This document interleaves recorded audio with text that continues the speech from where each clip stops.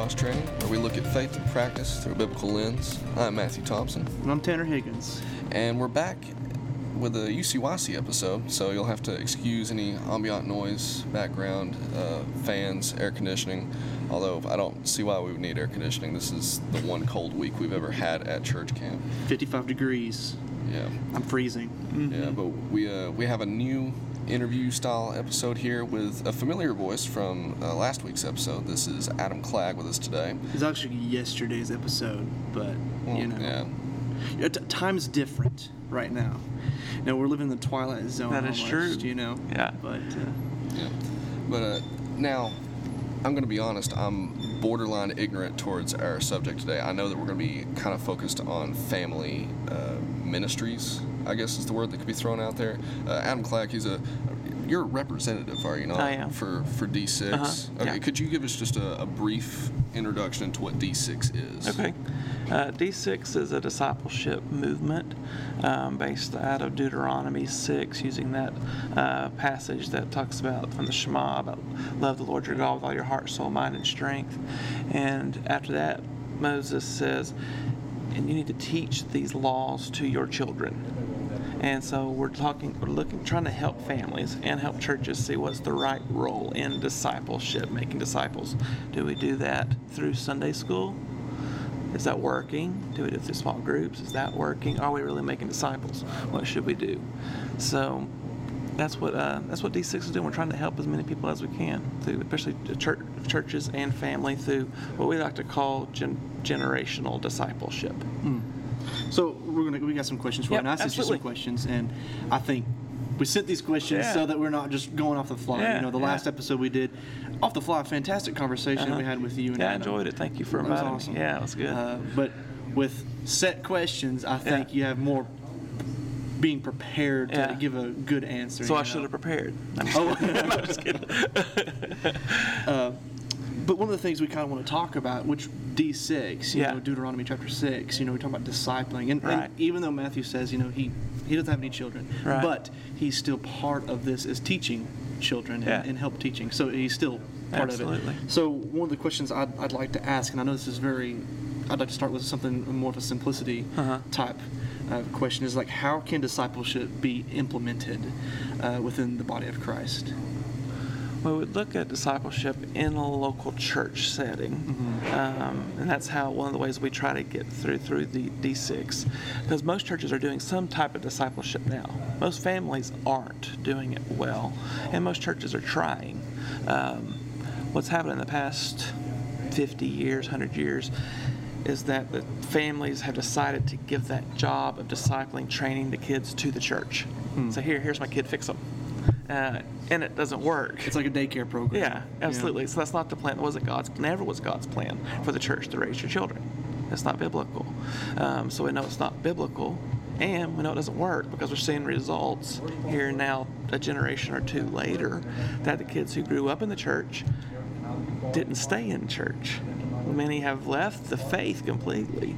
So we're having a second look, saying, okay, well, what went wrong in the past, and so a lot of in the D6 movement, discipleship movement, family ministry, kind of synonymous, all these different terms, family ministry, generational discipleship, and say, okay, well, where did we go wrong? Let's go back to the very beginning, and that's when we went back to Deuteronomy, when we're talking about the law like we talked about in the last episode, where God is delivering the law to his people through Moses. And Moses said, here's the law, love God with all your heart, all your soul, all your strength, and then teach these to your children.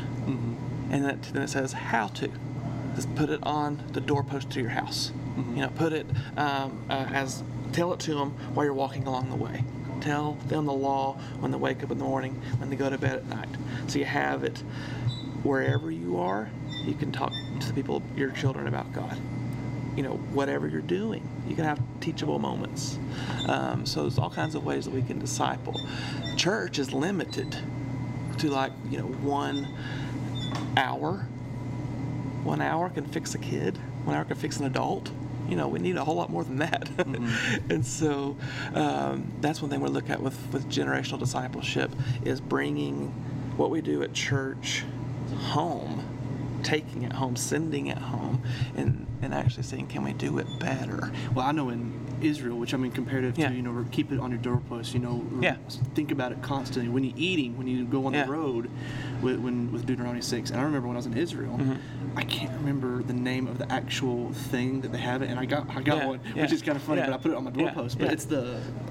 Yeah, it's the Shema. It's the quote what's it called? from Deuteronomy. It's the Shema. Shema. Yeah, we would say, yeah. And so they would have that. Yeah, they put it on the doorpost. Even Every today. doorpost. Yeah, Every doorpost. Yeah, Jewish people, all over the world still Yeah. do it literally to remind themselves that as we go through our life daily, we're becoming disciples. It's not just a Sunday morning thing in Sunday school. So I guess spurring off of the discipleship being implemented and stuff like that. So Yeah. has this discipleship, how does that correlate with unity in the church? Okay. So taking discipleship and like what we've talked about, and I think discipleship, that's kind of what this podcast is trying to do. Yeah. And what we want to do is we want to disciple each other. Yeah. So how does it relate to unity at all, or is that just something that we're just making up, that unity is just I think so. as Matthew would say, a buzzword? in Yeah, the I past? think so, because when most in a traditional church, we would think about discipleship as being done in some type of a small group setting, like Sunday school or a catechism class or just something formal when people meet and they learn. Discipleship is learning. And so we've got to remember that it's a process. It's something that's going to take time.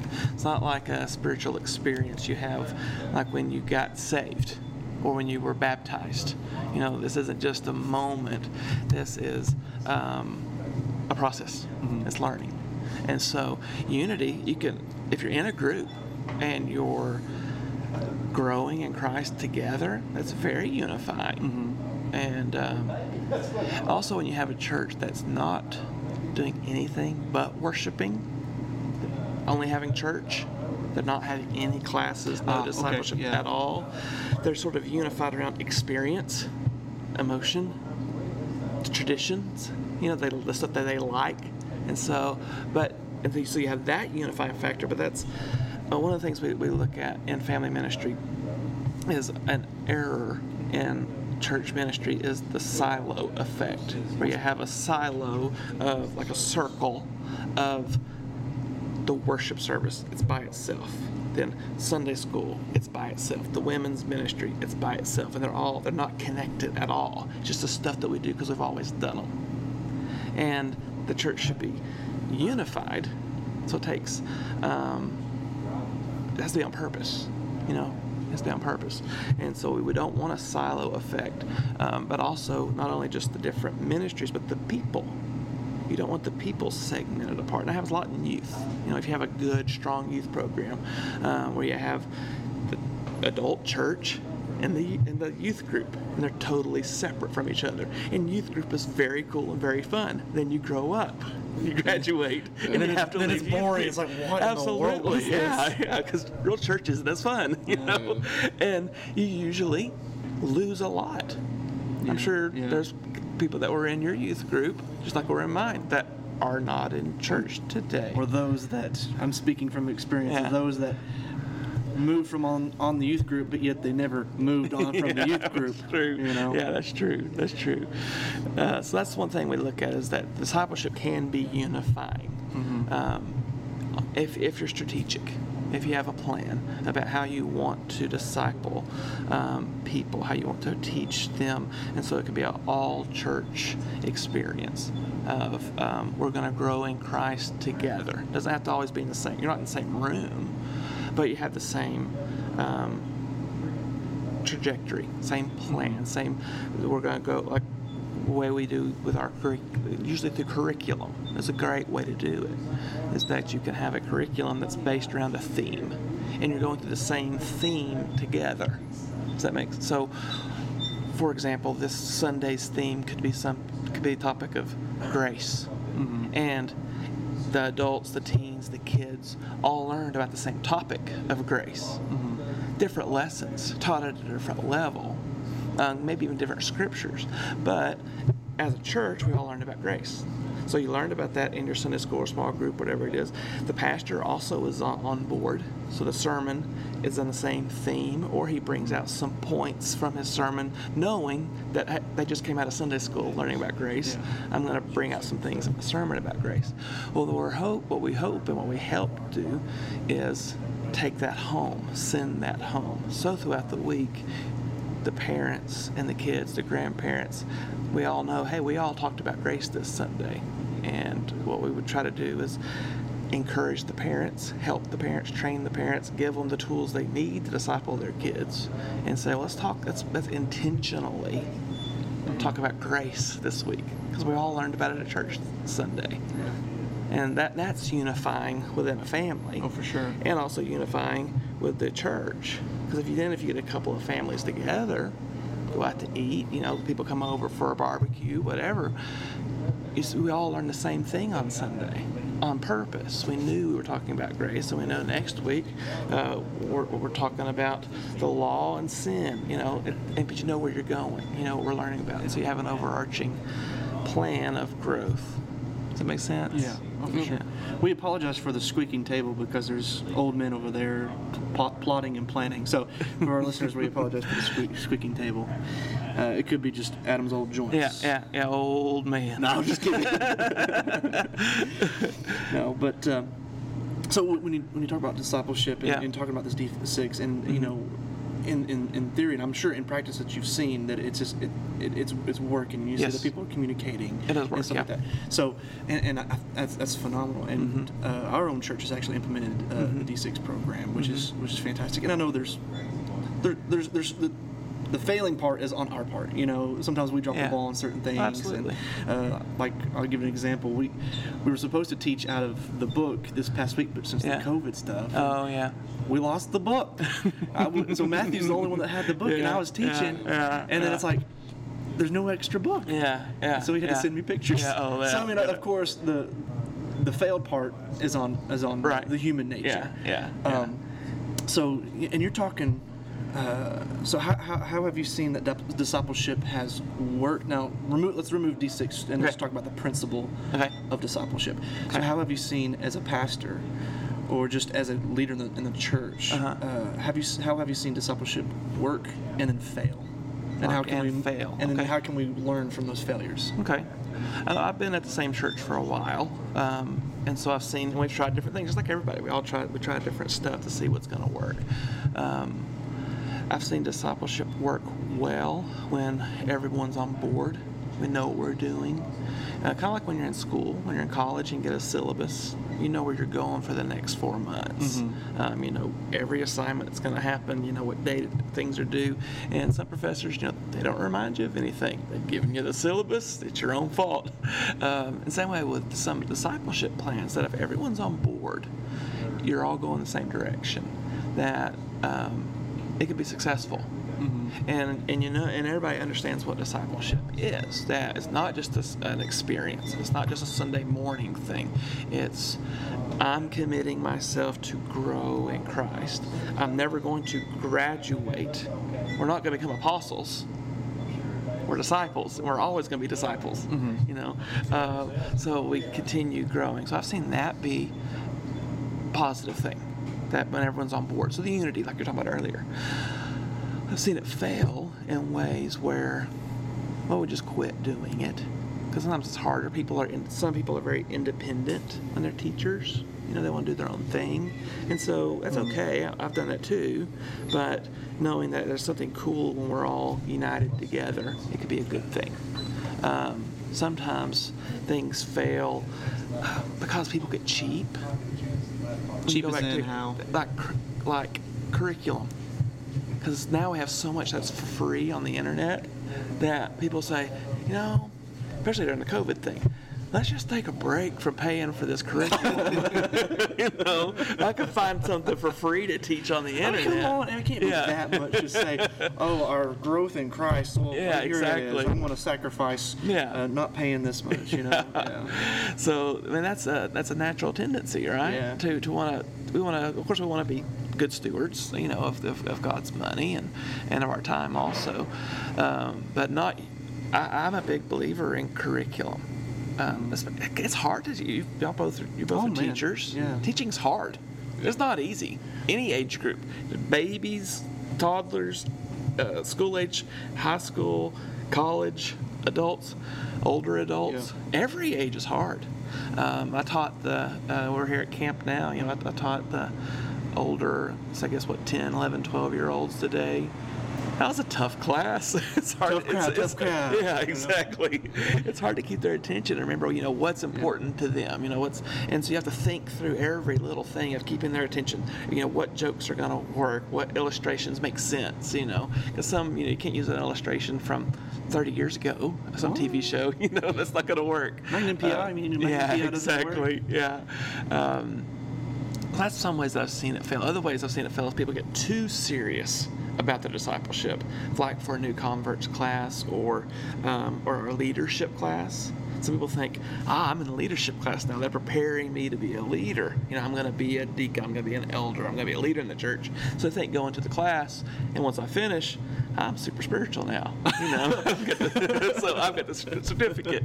And I remember I've led a group before like that, and there's a few people. There was one woman in particular, it's a long time ago, and we did a spiritual gift survey as part of the inventory. As part of the course, and she ended up having every spiritual gift. Who would have thought? Man, the only person supernatural, man. The only person in all of Christianity that has every spiritual gift besides Jesus. So that could be one way I've seen it fail. When they don't get what discipleship is. Discipleship is constantly learning and growing, just like the disciples did. They stayed with Jesus. They messed up, of course, but they stayed with him. They followed. It's all about following. So it sounds like humility is big in discipleship. Oh, absolutely. On the one who's being discipled and the discipler. It's just like learning. You have a teacher and a learner. You have both sides. And so you need to have, and everybody needs to know their role too. Because sometimes, I know we've all three taught classes before, and we've been students in classes before. And so we need to know our role. Nobody likes to be you don't want to be in a class where someone is supposed to be the student and they try to take over the class. In discipleship, we see the example of Jesus. He was the one in charge. They followed what he said, listened to what he said. They messed up. They tried to do stuff on their own. Hey, we went out and did this, and he's like, no, don't do that. Don't do it that way. Now, let me ask you this. This isn't on the question, so I'll shoot you what is it? A curveball. Okay, there we go. And I know, talking with Matthew, off air, I know that he struggles with this with classes sometimes. Yeah.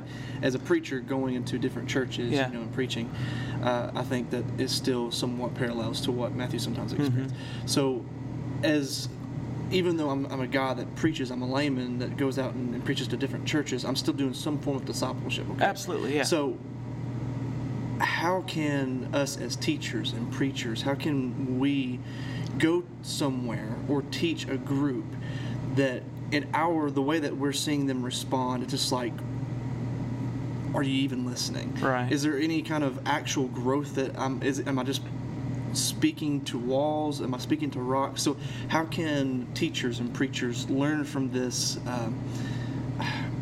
this thorn in the flesh or this pebble in the shoe? Yeah.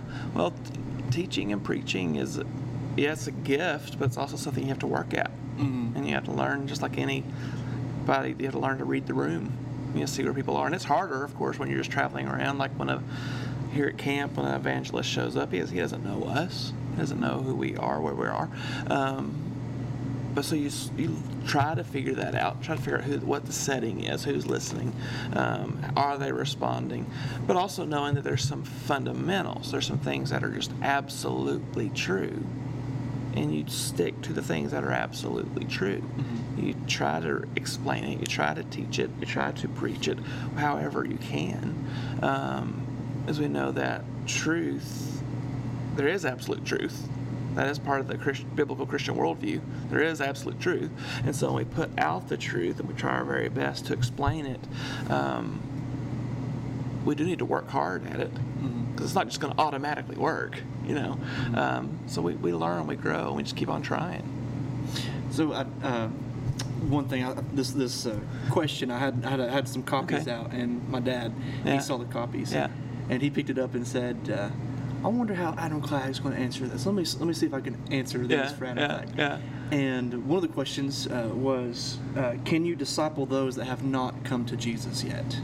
And he's like, this is going to be a yes or no question. So what is your response? No. So you don't think you can discipleship people that have not come to Christ yet? No. Okay, no, so not discipleship. No, they can learn. They can grow. So what's the difference? Anybody can learn and grow. Well, discipleship is learning to be like Jesus. You're growing in your faith. Those that don't have Jesus yet, they can't grow in faith. Okay. They don't have salvific faith inside of them. But there are Bible scholars who aren't saved. That's true. There are people who write Bible textbooks that are used in seminaries who say, I'm not a believer in Jesus, but I'm a Bible scholar. And that's my job. That's my career. So is discipleship a type of edification? Discipleship is a combination of growing, of learning. You're learning about the Bible, you're learning about theology, you're learning about God. You're growing closer. But it's not just the spiritual aspect, it is knowledge too. You are learning what the Bible says. So it's two things together of the spiritual growth and the knowledge growth. So you can have all the knowledge in the world and not have a care in the world about Christ and his teachings at all. Right. Yeah. So I would say somebody's super smart. They're a scholar of the Bible. Wouldn't consider them a disciple because a disciple member is a follower, not just a learner. A learner is a part of it, but they're a following learner. Does that make sense? So there's not really a Christianese terminology for someone that's not a Christian, and say a 5-year-old that has not come to Christ, or a 6-year-old, and let's say that they are the age accountability, and they're in Sunday school, they're learning these things, but they're not being technically discipled. So they're being taught of the things of Jesus, but they're not being discipled. Right. So we'd say that's part of the discipleship process, maybe of the church or the family, because you have young child. I have young children, and so if they're not to an age where they can understand what we would call the age of accountability, you're setting some foundation, of faith, and that type of faith is caught, not taught. Does that make sense? That initial, and so you're hoping to just set that foundation of biblical truth. Okay. Does that make sense? Yeah. But I could be very wrong. But we could all be wrong. Yeah. But I think that I think to be a disciple, you have to be a believer in Jesus.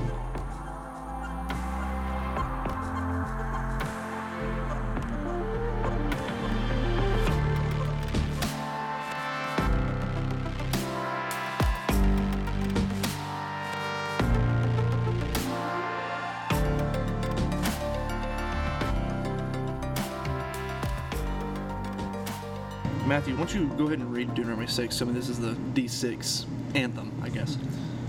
This is coming out of the... Well, just give me just a second. Okay, this is coming out of the CSB.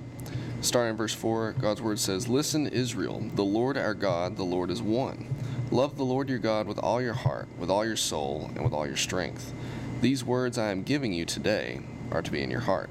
Repeat them to your children. Talk about them when you sit in your house and when you walk along the road, when you lie down and when you get up. Bind them as a sign on your hand and let them be a symbol on your forehead. Write them on the doorposts of your house and on your gates. So with that being the backing for D6, I guess kind of the way to introduce that is regardless of if you base some scripture as like the slogan of some sort of ministry kit or curriculum, some people could easily accuse you of like saying, oh, you're just going for like the general theme of a verse to like sound cool. I mean, D6 does sound cool. I mean, let's be honest here. Would you say that these verses are realistic, or are they outdated in our culture? Like, can we get something modernly relevant from that today? That's a good question. Because a lot of people would say, well, this is pretty new. I grew up in church. D6 is relatively a new thing. If it was the biblical way, why haven't I heard of this before now? Yeah. And so it's a good question. And so that's why we went back to it. Because what we were doing in the local church of giving the job of training our children to the church, Let's hire a professional youth guy. Let's hire a professional children's minister. Let them teach the kids. Let them train our children. It didn't work. So then we're thinking, okay, it didn't work. So what does work?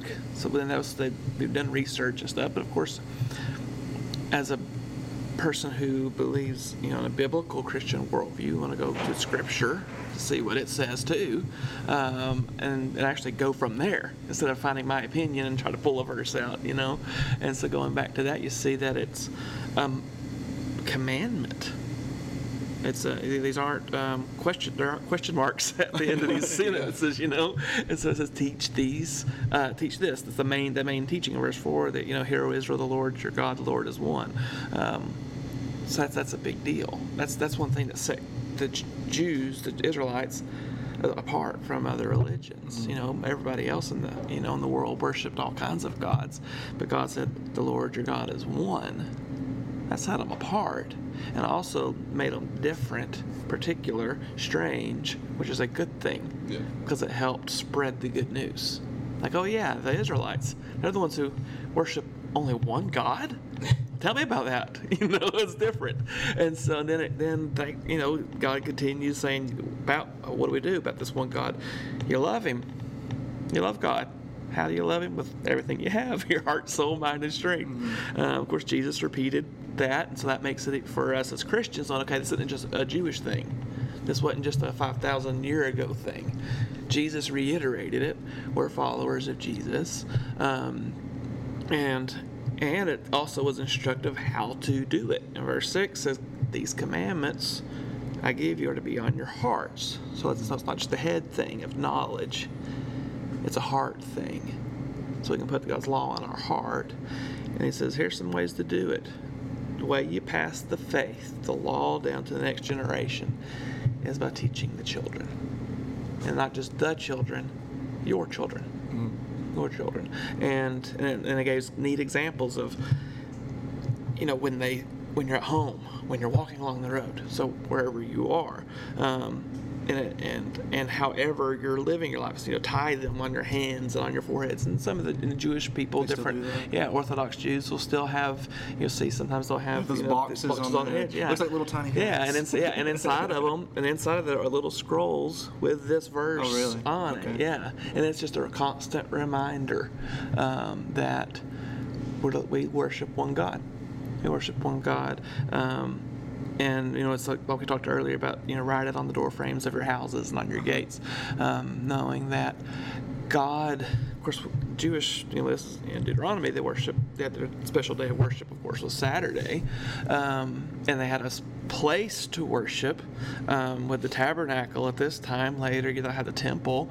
So they had a place to worship and a day to worship. But here we see, even from the beginning, it wasn't about the place or the day. It's every day, all day. You have a connection with God. And so that was always God's plan. It wasn't always about Jerusalem. It wasn't always about the temple. It wasn't always about Saturday.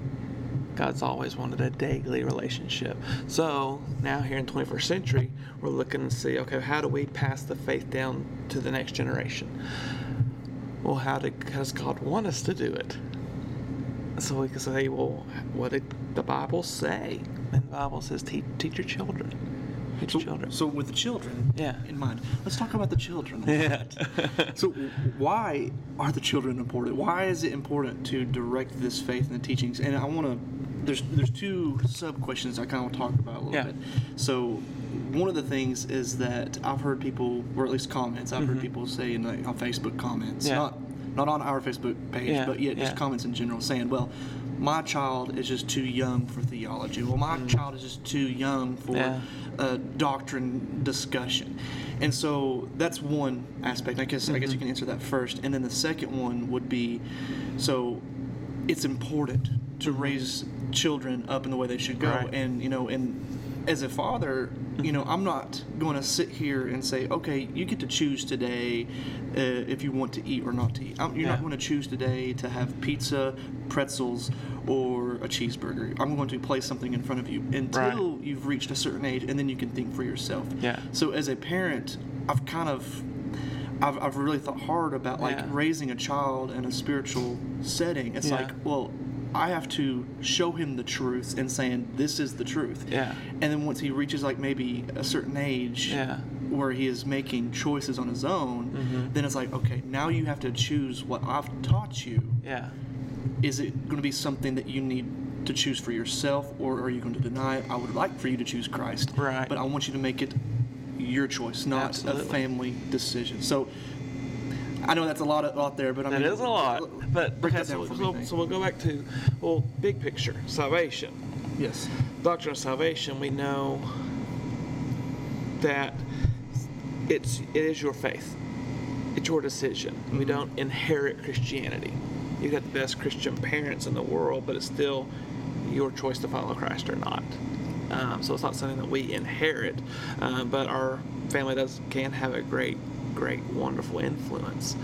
So since we know it's not inherited, it's not something, salvation is not based on, the color of your skin. It's not based on the language that you speak or where you were born. Salvation is your decision. Am I going to accept God's free gift of the free salvation will or not? And so since we know that to be true, then we say, okay, so now that happened in my life. There was a day when I said, yes, I need Jesus. I'm going to follow him. I'm going to live for him. And I've continually said, yes, I'm going to keep following Jesus. And when I've messed up, I come back. I'm going to keep following Jesus. Since we know that's true, we think, okay, well, but I wish it was automatically given to my children. Yeah. But it's not. It's not authentic. So, because we want them to have their faith. Kind of like, the illustration that they use about the 3 chairs. You heard that before? So you got the 3 chairs. You got your grandparent generation, parent generation, and the children's generation. And so you can have the first generation of the grandparents. They've experienced God. So we go back to this in Deuteronomy. When they were hearing God's voice thundering in the mountains. Those people, they experienced God for themselves. Now, we know what happened later. That second generation, that second chair, they heard stories about God. They knew about him. They knew that their parents had experienced God, and they believed in him too, but they hadn't experienced him. But then by the time it gets to the next generation, the kids, their grandparents knew God. Their parents knew about God. That last generation, they don't care. They don't care about that God. Do you think we're in that generation? Every generation is. Every generation, So really? what we want to do is okay. we want to become the first chair by having our own faith. We want our kids, and it's not my own illustration. I know, wish it was mine. It's good though. It's good. Yeah, and I think it was Wilkerson, so you can look it up. It's really cool. But we want everybody to move to the first chair, to where I have my experience with God, my faith in God, and I want my kids to also move to the first chair, and not base their life on my faith. Like we're up here at this youth camp that's been here for 40-something years. I had great experiences here growing up in the 80s and 90s. You had great experiences growing up here in another decade. And so different than when I grew up here. We've all had different experiences up here. Now my children are here and they're experiencing. I want them to have their own experience. I don't want me to tell the stories of what happened at this camp, of the people that I met, the prayers that I prayed, the commitments I made to Jesus. That's important. That's why I'm here. It's for them, It's for them to have their own relationship with God. Does that make sense? Oh, yeah. And so with children, we think about the question you asked, should we teach children theology? Yeah. Can they understand doctrine? Doctrine just means truth. So can children understand truth? Yeah. We teach them what's wrong with steel. We teach them that, if you touch this stove, it is hot. We teach them the truth. We teach them, don't run out into the road. My son hasn't learned that yet. Yeah, so we teach them true. We want to teach them the things that are true. They can understand that kind of stuff. So basic things about God, like God loves you. God is powerful. God can do anything. God hears your prayers. Those are very basic. but very powerful. And if a child can get that at a young age, even before they're saved, go back to your question, but earlier, but even in their new faith, as a new believer, if they give their life to Christ at a young age, they get that now, that God really can do anything. I can pray to Him about anything. That will change their life, of the stuff that they're going to go through, the situations they're going to face, the problems that are going to come their way. That's just part of being human. Yeah. But knowing that there really is a God that loves them. There is a devil who hates them. There is an afterlife. And what happens in that afterlife is based on the decisions I make today. The decisions I make in this life. Am I going to choose Jesus or not? But some of the basic things you can absolutely teach a young child. Even with pictures. You just show them a picture. Pictures of the sky, or even a beautiful night like tonight. I was looking at the stars. Up here in the mountain, a whole lot different than in Chattanooga. That's true. And you can just you can talk to a small child and say, look what God made. Look how awesome God is. Little things like that, they can understand. I think to quote Jonathan Locklear, I didn't mean to cut you off, Matthew, but to quote Jonathan Locklear from a previous episode of Interview, he said that Scripture is shallow enough for a child to play in and deep enough to drown a whale. And I think that holds true, because I think a lot of times, I love diving deep into the hard stuff, absolutely, ethics and philosophy and stuff like that, and that's awesome. I can get over my head real quick. But some of this stuff, I think there's sometimes that we can kind of say, well, how great I am to learn all these things. But when we forget about the young children, we forget about them. And I started somewhere. You started somewhere. Matthew started somewhere. Absolutely. So we can't forget about the kids. And the simple truths are like the cornerstones of the foundation of our faith. So I think that's vitally important. I was wanting to throw a curveball myself at you. Even though the scripture that D6 is based upon does involve bringing your children up in scriptural knowledge, and we've been focusing on the children right now, let's not forget that D6 does offer a curriculum for all different age groups, including those that are much more advanced in age. It isn't just like babies, kids, preteens, and teens. No, it goes well into adults without kids, adults with kids, and I believe there's some advanced ones beyond that. So one thing that personally weighs pretty heavy on my heart, and has been for quite a while, is that we just discussed people saying, oh, my child is too young to learn theology. In my experience, just about every age group, to a depressing percentage, just doesn't care about theology. Once you throw that word out there, eyes glaze over, ears turn off, and well, if it's not in my King James version of the Bible, then I'm not interested in it. No offense to the King James lovers out there, but let's be honest, the stereotype rings true. So what would you say to those that thirst for knowledge, want to get into theological tomes and start discussing more complex concepts, but then they go to the elders of the church, they go to people that they respect within their community, and they just get shut down because that's not seen as something that should matter? Right. I think you're talking about curriculum now, what you're learning in church, what we're going to do. Showing them what you're actually talking about, and even using different words. If they don't like the word doctrine or theology, don't use the words doctrine and theology. Say, we're wanting to learn the Bible, and that's what it is. So that's what we're doing. We're not trying to become, liberal or whatever other extreme you're wanting to go either. We want to not become legalistic either, but we want to just learn what the Bible has taught us, what God has taught us throughout the from the very beginning. And so going back to the basics, I think that's one of the reasons that that D6 scripture talks about children. It helps us to keep it simple. Kind of like the New Testament says that too. The New Testament says that we need to come to Him, come to God like children. Jesus said, let the children come to me. We need to have faith as a child. Jesus made Christianity very simple. Have you ever read that Rob Morgan's book, Simple? It's great. It's great. And so, it's not easy. We know Christianity is not easy. Jesus did all the work to make it simple. All we have to do is believe. And so that's one thing that I think D6 philosophy and family ministry overall, generational ministry, keeping it simple enough to where you can have a conversation with someone who's a brand new believer or someone who's been a Christian for 50 years, saying, we want to grow in our faith, biblically based learning.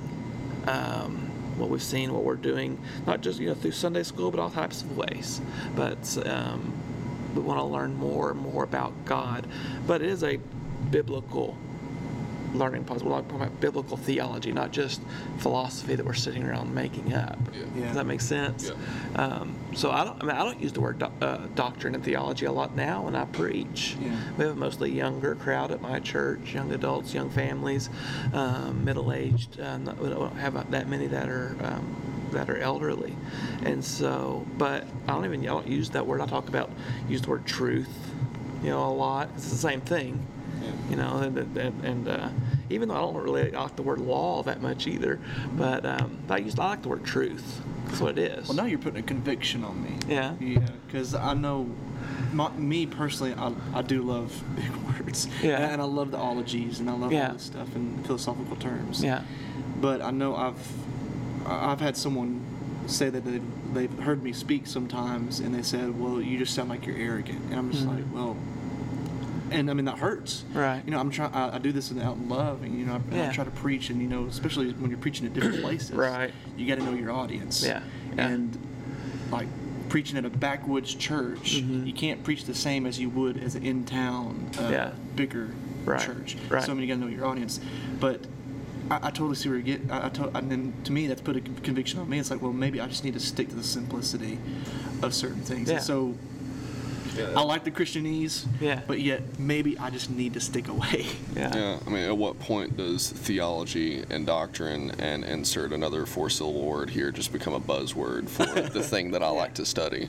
So that's a good point, because, I mean, whether you call it theology, whether you call it doctrine, whether you call it law, whether you call it truth, in my opinion, just from personal experience, like when you start getting into that, if you have a passion for Christ, you're going to want to pursue more knowledge. Absolutely. So really, it's just a matter of getting people's foot through the door. And I mean, personally, I didn't think about the fact that just using a word that is unfamiliar to people might turn them off from it. It's not that they don't want to learn theology; they don't want to. That word scares them off, and maybe that's okay. There are other words to describe the same thing, and if that's what it takes to get their foot in the door and realize, hey, there's more that I can learn. If we truly care about discipleship, I mean, maybe we should be looking internally within ourselves. I mean, is it? Oh man, I think it's Paul. He says, you should, check yourselves. Absolutely. Internally look at yourself and see. Absolutely. Look at your heart and how you're presenting. So maybe I'm teaching it a selfishness because I like what I'm reading. Because as I'm sure as teachers know, and when you're studying something, and Matthew can attest to this, when you're studying something and you see something that blows your mind, you're just ready. Absolutely. You're ready to teach it. Yeah. But then you got to make that. You got to transition it to something that you're trying to teach it to. Like I know Matthew talked about, like when he studied the Elohim type of a study. Right.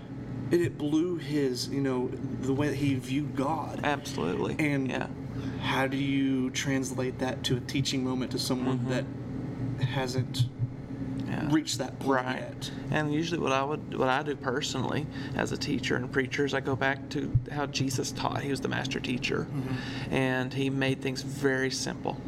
Big concepts. I mean, he didn't dumb it down. He didn't teach childish things. He taught deep, life-changing things that changed the world when he taught us about the kingdom of God.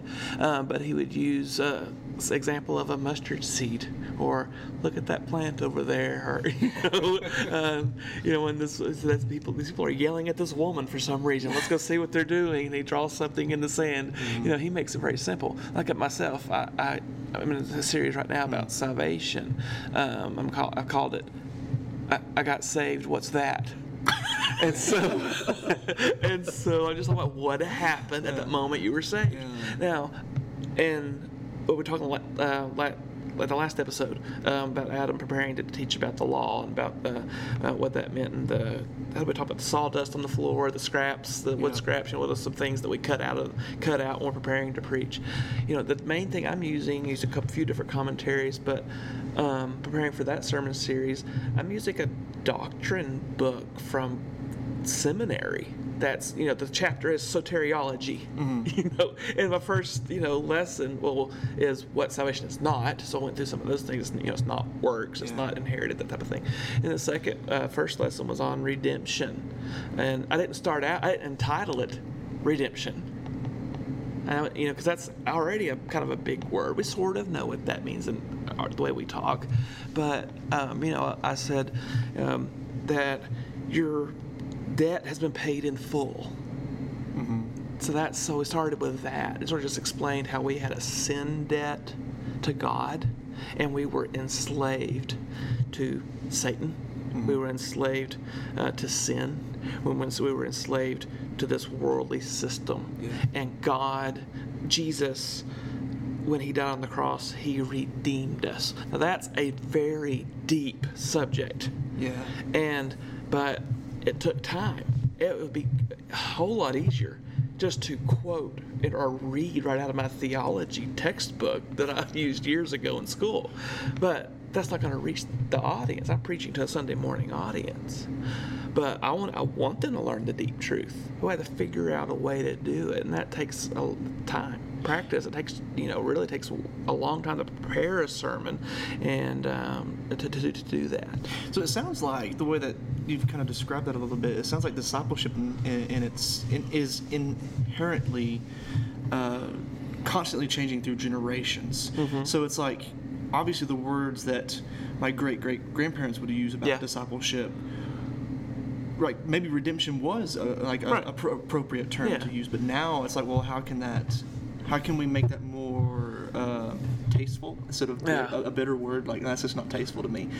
And then who knows what 20, 30 years down the road, like what's going to be different. Maybe it'll flip back around, redemption be tasteful. Maybe. So that's what's important, to have a good knowledge of what it is. And that's a good thing about Christians, is that we're good at writing things down. And scholars, preachers, teachers like to be published, and they like to just pass things down to the next generation, which goes back to the model. You're preparing the next generation. And so we have the writings. I mean, we have the writings of the early church fathers, right after Jesus. We still have things that they were thinking about, the things that they would meet about. And they had councils. Justin Martyr and Polycarp, man. Yeah, exactly. Great guys. I know them, I don't know them. So we have that. That's awesome. Because it also lets us know that we don't have to reinvent the wheel. We don't have to have this discussion all over again, because Christians have already had this discussion. There's some things that we know are true, And like one of the simple things is the 66 books, the canon of the Bible. It's interesting to look at other, extra biblical books, what was out there, what do people, maybe think that might have been scripture, maybe not. What did early Christians read? But we believe that the Word of God has preserved His Word. It's without error. That's the way He's communicated to us. And so we believe that about the Bible. And so we don't have that discussion all over again. Christians have already done that. So we know those are the 66 books that we have are Scripture. That's just one example. They've already had the discussion, so we don't have to go and have a big, huge council of a representative from every denomination to, hey, let's talk about publishing a new Bible. Let's pick out what about that other book, the Gospel of Thomas. What are we gonna do about it? What are we gonna do about we don't have to talk about that. It's interesting. We can look at some of that, but not making the decisions. We're not because truth is truth. Does that make sense? What we talked about a little bit yesterday about the carpenter. That fantastic illustration, and I just thought of something else. And you've already encouraged me enough.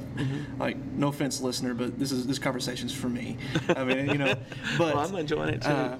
But with the carpenter thing, as you're preparing a sermon or a lesson of some form or fashion, you're chiseling off certain things that wouldn't be appropriate. You're putting effort into something that's molding directly to. But the thing, let's say that a carpenter does cut off half of a project. It's like, well, I'm not going to use that. But then he uses that certain thing that they cut off for something else. Mm-hmm. It may be for a different sermon, but then it might be for his own home. All right. So that own project could be something, well, that's just something I enjoy deep about. So I think that's encouraging because, I mean, just like I said earlier, it's like the stuff that, like the deep stuff, I love the Hebrew and the Greek and stuff. But then probably majority of Christians don't care. So I mean, it's like, well, I'll just take that gym for myself. And to those that will listen or interested, maybe I'll express that. So I mean, I definitely, I've been encouraged already for sure. And that's interesting when you get in a context, whether you're at a new church or your church is changing, or you're getting in a new small group, or you got a family. You have, whether it's your children or extended family, you're talking to other adults in your family or your parents, grandparents, whoever is in your group. You see what they're interested in. People really are curious. They want to know more about things. And so, like one example, what I do, what I typically would do in our local church is I'll preach on Sunday, and then on Wednesday I'll say, well, let's go a little bit deeper about what we talked about Sunday. And I'll pull out something different. And some of those scraps from the floor, that's good stuff. And maybe just one point, just one little thing. And it really hits home. And it could hit home with somebody that they didn't really even care about the sermon Sunday. It didn't make that big a difference. But when I re-explain it a different way or just focus on one point on Wednesday, and we maybe have a discussion because it's a smaller group, that's life-changing. People like it, and we don't freak them out though. If I say, hey, we're having a new sermon series on biblical theology, I'm going to stay home and watch TV, watch somebody else on live stream. But I think definitely all about wording, how you word it. 'Cause people are interested. People want to know. Nobody wants to be stupid. Nobody wants to be ignorant. Nobody says, I just love not knowing what's going on. They want to know, but also they have to learn it at their level. But we also have to respect people, that people aren't idiots. And just because they don't know certain words just means that they just haven't learned that yet. You know what I mean? But is that our job? Some of it is. Some of it we do need to teach these, terms, what these doctrinal truths, things like that. But you can't throw it all out there at once. Talking about approaching like different individuals in the church, making sure that you're on their level and giving them topics and concepts that they're able to digest. I think that's a good time as any to segue and circle back around to the D6 literature. One of the main features and really the foundation of D6 that I found fascinating, because personally I was introduced to this last year by you, and it right about blew my mind, because I was like, why on earth is my church not doing this? Turned out my church was doing it a little bit, and I was like, oh, well, goodness, get my age group in on this. Was it the Family Integrated Church, I believe is what it's called?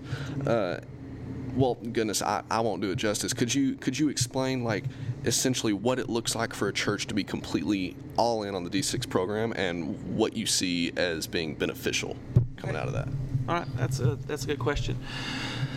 D6 respects the different views of family integration, intergenerational ministry, worship, learning, but we do see that segmented discipleship learning works well. That we do have Sunday school. That teaching a preschooler is a whole lot different than teaching a college-age student. And so it's important to have a blend. And so that's why you have the entire church learning the same theme, but they're learning it at their level. Does that make sense? Yeah. And so that's on purpose. When you're talking about learning the same theme, are we talking like same scriptures? Like what's the setup of this? It could be. And D6 curriculum actually is we're launching a new curriculum in the fall, which this isn't a commercial. But we do have a new curriculum. We're revamping the curriculum D6 at home, and we're really focusing on how to send up do the discipleship at home. Good timing. Yeah, absolutely. And so, and we've had to do that out of necessity during the crisis. And it's been interesting seeing church buildings were closed. So we were wondering, well, what are parents going to do? What are couples going to do? Are they going to continue? Are they just going to take a break from church for a few months? What are we going to do? And so it's been interesting now that people are starting to meet again. Of course, not every church is meeting again yet, but just sort of seeing what they're doing. But having the D6 model where we've already sent a lot home, there was enough there that if the excuse was, I can't teach my kids because I don't have time to, well, that can't be an excuse anymore because we've had a lot of extra time these past few months. And we have the resources. And if you've been at church for any amount of time, you have a lot of resources. You've been taught a lot. So we can pass the faith down at home. But there's a partnership that our goal would be is for the church to train the parents and the parents to disciple their children. Now, that's the ideal, but we know that most churches aren't going to get there. But that's our goal. That's the goal. That's the ideal. Just like you have an ideal family of mom and dad, biological mom and dad and kids, but that ideal family is not the norm. Yeah. But we respect that too. We know that God has used all types of family models, even throughout Scripture. Not just of great people coming out of all types of different family models, but even discipleship. Because you can see a traditional family model of Abraham, Isaac, Jacob. You see a dad teaching a son, teaching a son. You can see non-traditional families of like Timothy and his mother, grandmother. How he was, and Paul said, that's great. You have wonderful, you've been taught. You're taught by your grandmother and your mother. We applaud that. We see even the Old Testament with Mordecai and Esther.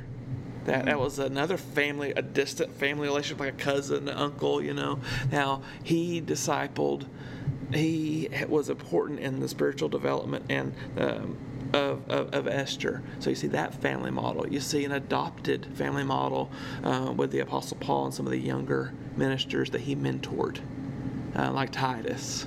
You see that he would mentor them, and my son in the faith. And the Bible applauds all models of family, saying God can use that. So how has D6 taken that there is different types of families, mm-hmm. different models of families, mm-hmm. and how has D6 or let's just say you, in the sense, how should we approach that? Because not every family is the same, right? So we talk about family. I know that everyone says family.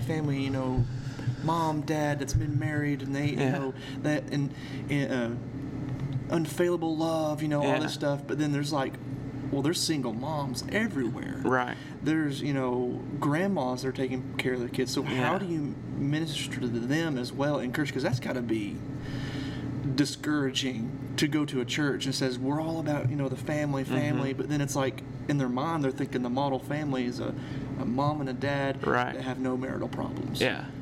So how have you approached that, or has D6 approached that? Both, D6 and I know in my church that we be intentional about communicating that, just like I did. When I explained the different family ministry models mm-hmm. that were in the Bible already.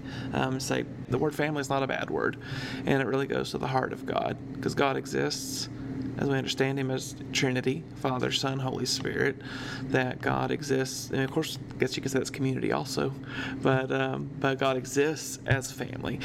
When He created Adam, created the world, He created Adam and Eve, a family. The first human institution was a family. So family is not a bad thing. So I think helping to communicate that when people think when churches say the word family, maybe they think we're being stuck up.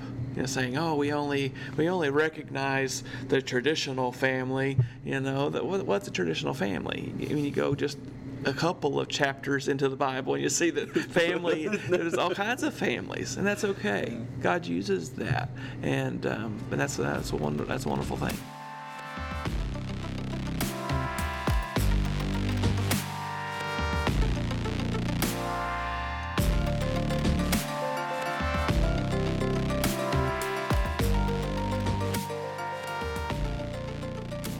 It was just a few episodes ago that we had to end our episode on a bunch of plugs because we kind of fell behind on letting the audience know where to find us in different areas in social media.